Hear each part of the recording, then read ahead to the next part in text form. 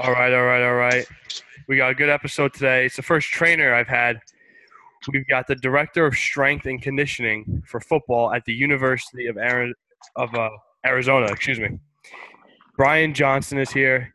He is formerly the assistant for the 49ers strength coaches, LSU, Texas A&M, and now he's the director for University of Arizona. Brian, what's going on, man? Not much. How you doing? Good, good. So, like I said before, you were, the assistant for other college programs and even for a NFL team, and we'll get to that uh, in a little bit. But what I want to know is, I want to know your transition from just being a assistant at other programs to now you're kind of overseeing everything at Arizona. Uh, yeah. Just like everything, your experiences, kind of mold and groom you to be something better if that's what you're working towards. And when I got into this business, I knew that I always wanted to be a head strength coach. Um, so it's just all about putting myself in position to do that, and not only just get that job, but to be the best at it. So all of those stops working for mentors, um, and some of the people that are considered some of the best in the business was very integral and kind of molded me to be what I am today. Right. And like, who was one of those mentors, if you have somebody in mind? So Tommy Moffitt at LSU, who was my college strength and conditioning coach. Um, Being a player up under him was a lot different than coaching. Right. Because as a player, there were a lot of things that he did that I didn't understand. But then having an opportunity to coach and work under him as a coach gave me that outlook into exactly what we were doing, but also why we were doing it. Right. And then after that, going to the 49ers, Mark Uyama, who's now the director of human performance at the Minnesota Vikings, also became a mentor from a strength and conditioning standpoint, just because he had a vast knowledge. And I won't say that his knowledge set was more than Coach Moffitt's. They just looked at things in different ways. And that was kind of my intro into, you know, one of the beauty, strength and conditioning is like an art, right? Everybody kind of looks at something and then they come up with their own translation and they're able to kind of put it on canvas. Yeah. And that's when I was able to see that when I went to San Francisco and worked for another strength coach, that we're all doing the same thing. It's just about how you interpret what you're seeing or whatever you're interpreting, and then how you're putting it on canvas. And it doesn't make it any more better than anybody else's. Uh, but it just, it's your translation and how you organize it and how you do it. So me leaving Coach Moffitt and going to the 49ers and seeing that in Coach Uyama became my outlook into that aspect of it. Okay. So those are probably my two biggest mentors. And I have a lot of, I have mentors that have nothing to do with strength and conditioning who are football coaches. I have mentors that aren't even football coaches or anything in sports. So I like to draw things from all of those people. Gotcha. And so far, like, what's been like the biggest difference? Is it more like workload since you're, kind of the guy, like you're the head guy now at Arizona, or is it something else that goes along with that title? Yeah, one thing I say is that now that I'm a director, I would be uh, the best assistant ever in the world if I had to go back and be in an assistant role, because Right. now I truly understand what a director has to deal with. It's not just about writing programs and coaching the players. You got to deal with head coach, assistant coaches. You got to deal with a couple of administrators. You might have an administrator that also understands sports performance, but then you might have some administrators that don't really know everything that it entails and that it takes. And you have to be able to communicate with them. You got to be able to communicate with a nutritionist. You got to be able to communicate with a sports scientist, and you got to be able to communicate with the athletic training staff. So there are a lot of different people that you have to communicate with that all communicate differently, just not even from because they're a different individual, but because of their expertise. Uh, and some of the language and things that they use, and also that their canvas is completely different from yours and other people that you've been around, right? So you got to be able to communicate with all of these people and help them understand exactly what you're doing and what you're trying to do and why. You know what I'm saying? So Yeah. as an assistant, you never had to do that. You just you might print out something for your head strength coach. You also obviously assist and help with the groups, but it's a lot of more repeating what that head strength coach is saying if you're a good assistant. But now as a head guy, I have to create the language. Right. And a lot of people don't understand that, and they underestimate how difficult that is. I have to create a language, and I have to get everyone to buy in and understand that language, and then I have to change it depending on who I'm talking to.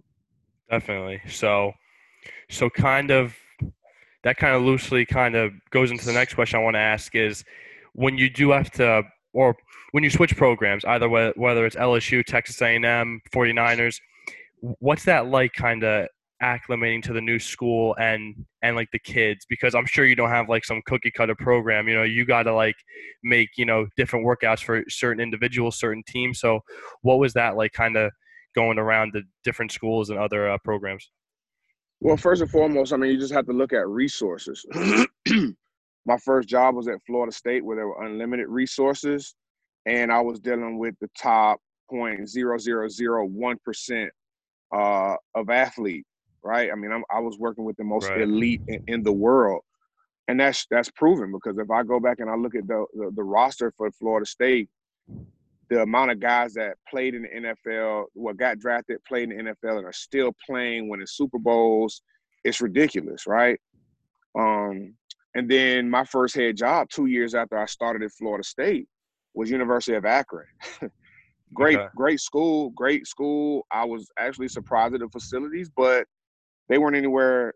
The facilities weren't anywhere near what Florida State was. Of course, And yeah. I mean, there were guys that I coached at Akron that are playing in the NFL. Great athletes, great people, great human beings. But whereas at Florida State, I had a locker room full of them. At Akron, I might have had like 4 or 5. You know what I'm saying? Yeah. Plus the resources weren't as great. At Florida State, we had almost 20 racks. At Akron, I want to say platforms, we might have had 8 to 10. And then on the other side of the weight room were the squat and bench racks. And we shared it, you had to share that room with everybody. So you had limited time where you could get those sports in there. Yeah. So learning how to work with limited resources and being creative of how you space out the weight room and who goes what when you have a group of 30, 40 people kind of helps you formulate a recipe for wherever you have to go. And then, yes, even being here at the University of Arizona, it's a Division I, it's a Power 5 school. I think more people here love basketball than they love football. There is a great fan base here for football, but I'm used to, at Florida State and LSU, football being king. You know what I mean? Where no one's talking about anything but Florida State football, LSU football. You know what I'm saying? And other sports do get a lot of love, but you know who's king. And in here, I mean, traditionally, Arizona, I mean, how many people do they have in the NBA? And, they have championships here and Final Four appearances. I mean, it's a great tradition. So, also being at a place where kind of basketball reigns king, and that is the main sport. We don't have we have really good resources here, but we don't have it as many guys that are drafted first-round draft picks here at Arizona that I had at LSU or Florida State. So it's just all about understanding what you have.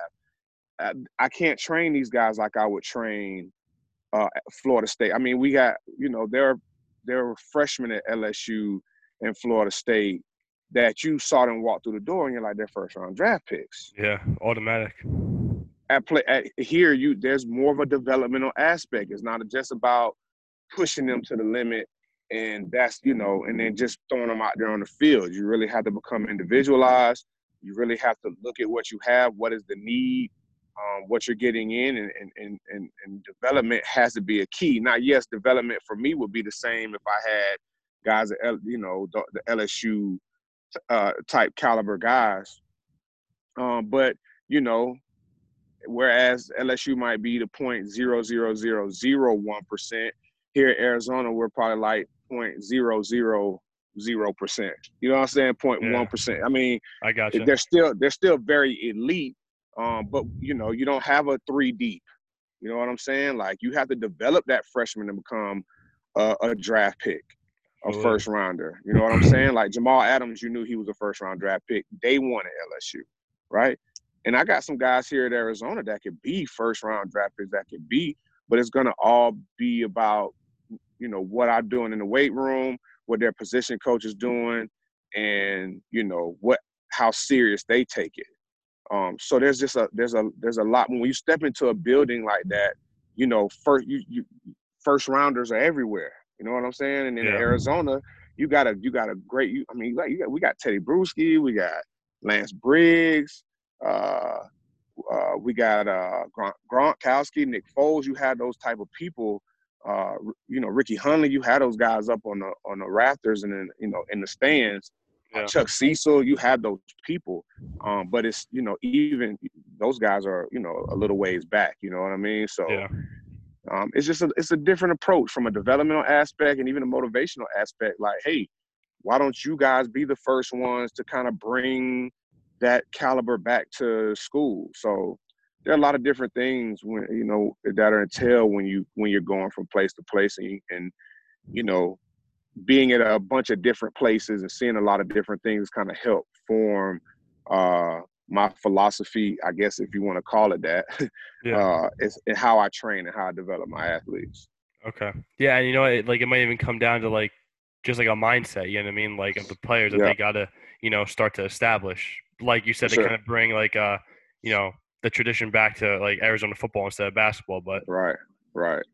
um so maybe you can kind of take something that you learned from the NFL and sort of like implement to a college kid, because what I want to ask you is what is like the biggest differentiator from these guys in the NFL that separates them from a kid that's going to stop playing after college, and Right, right, like maybe taking something from them that you could bring over to Arizona. So what are some of those things? right.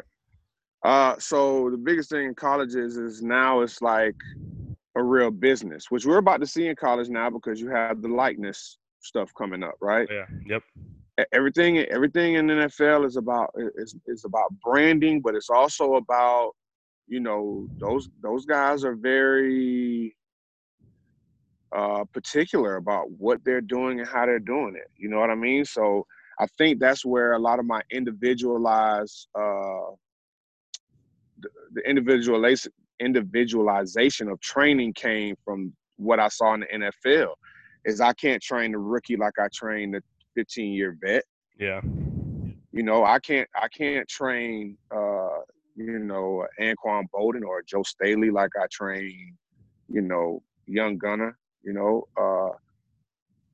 And plus, if you haven't been with some of those people from the beginning, they have a routine. They have certain lifts and things that they like to do in the off season.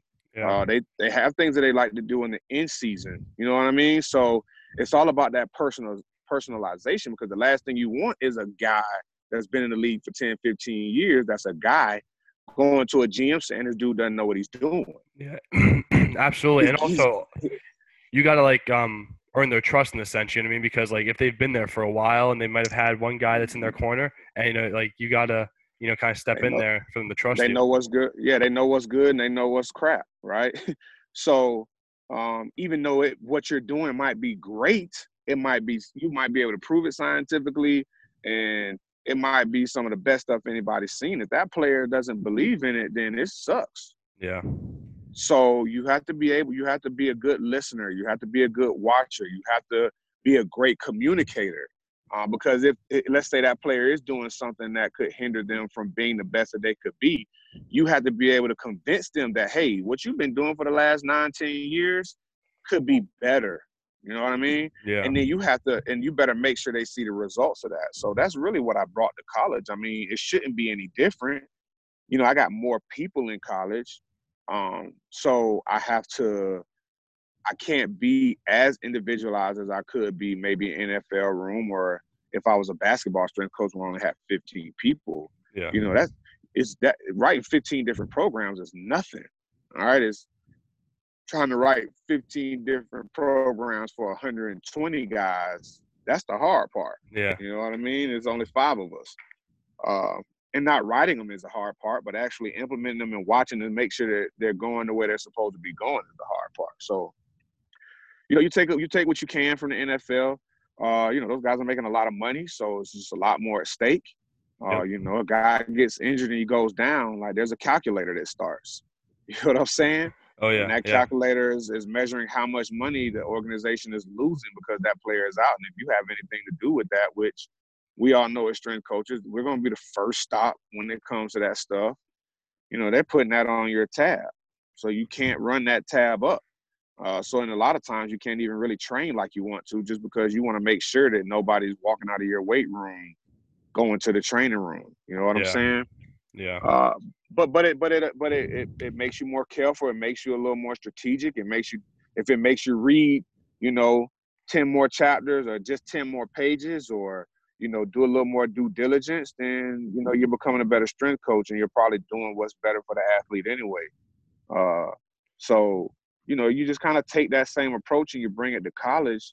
You know, yes, there's probably more of a developmental aspect in the college guys because they're younger, and once you get a certain amount of NFL guys, they're not developing as fast, or there's less adaptation, probably just because of the simple fact that they are in their peaking. Most of them are in their peaking years. But when you get to college, you still have to it's got to be detailed, and your main objective better be development, period. And that looks different for everybody.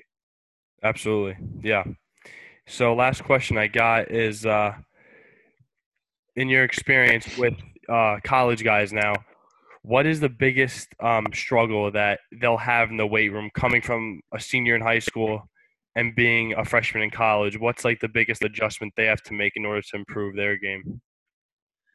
Well, they have the biggest is that you have to get out of that. I can power clean 315 pounds. I can back squat 500 pounds, and I can bench press 365 pounds. Because none of those numbers mean that you're going to be a good football player. Right. You know, you have to be willing to take a couple steps back. Well, yeah, you bench press 365 pounds because that's the only pressing, or that's the only thing you've ever done, right? When I start throwing in a bunch of back exercises or posterior chain exercises and it's tearing you up, that means there are a lot of things physically that you just don't have, right? Your shoulders are rolled forward. Yeah, so yeah, you can bench a bunch of weight. But then when I start working on other things, that bench press might get a little weaker just because I'm demanding more from the body that supports that. So, you know, you might be able to power clean 315 pounds, but it looks terrible. And you're going to have some back issues, shoulder issues, elbow issues if you don't fix some of that technique. So, you know, from high school guys, you just got to, like, you have to get them to understand, like, we got to do a movement assessment. And some of your workouts will probably just consist of a kettlebell and some dumbbell. You might not even see a barbell for like 3 months. You know what I'm saying? So, you know, getting them out of that, I mean, let's take you out to the field. If you can do some body weight squats, some reverse lunges, some push-ups as active recovery, you know what I'm saying, in between some tempo runs, then okay, yeah, maybe you are ready. But if you can't do a reverse lunge or just a simple plyo push-up to push yourself off the ground, but you're telling me you can bench press 400 pounds, come on, man. You know, that your strength is not transferable to the field, right? Yep. So, you know, that's the biggest thing is trying to get them to understand, like, we have to build you so that what we're doing, what you're able, the numbers that you're putting up translate into the production that you're getting on the field. And we can keep you healthy. As offensive lineman, yeah, it's cool that you can bench press 400 pounds, but you'll never have to bench press 400 pounds in the game. Can you push yourself off the ground into a plyo push-up? Okay, now that tells me you might be able to punch somebody off of you in a pass set when you pass blocking, right? Right. Yeah. We got to work on some isometric yielding and overcoming, because that's what's going to tell me that you can pancake somebody on 4th and goal. You know what I'm saying? When we need that to happen. That 400-pound bench press, that's not doing any of that.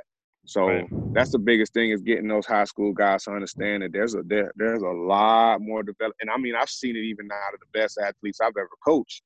They come in and there's still a lot that they need. Yep. Absolutely. Yeah.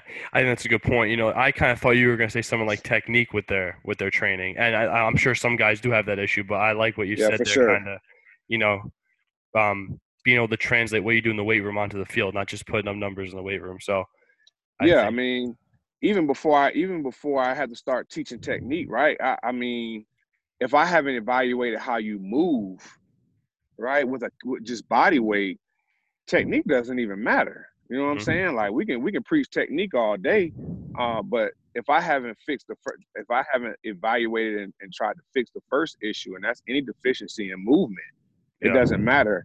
Even with decent technique, if there's something going wrong in that ankle or that knee or that hip, we're still adding volume onto uh, dysfunction. You know what I'm saying?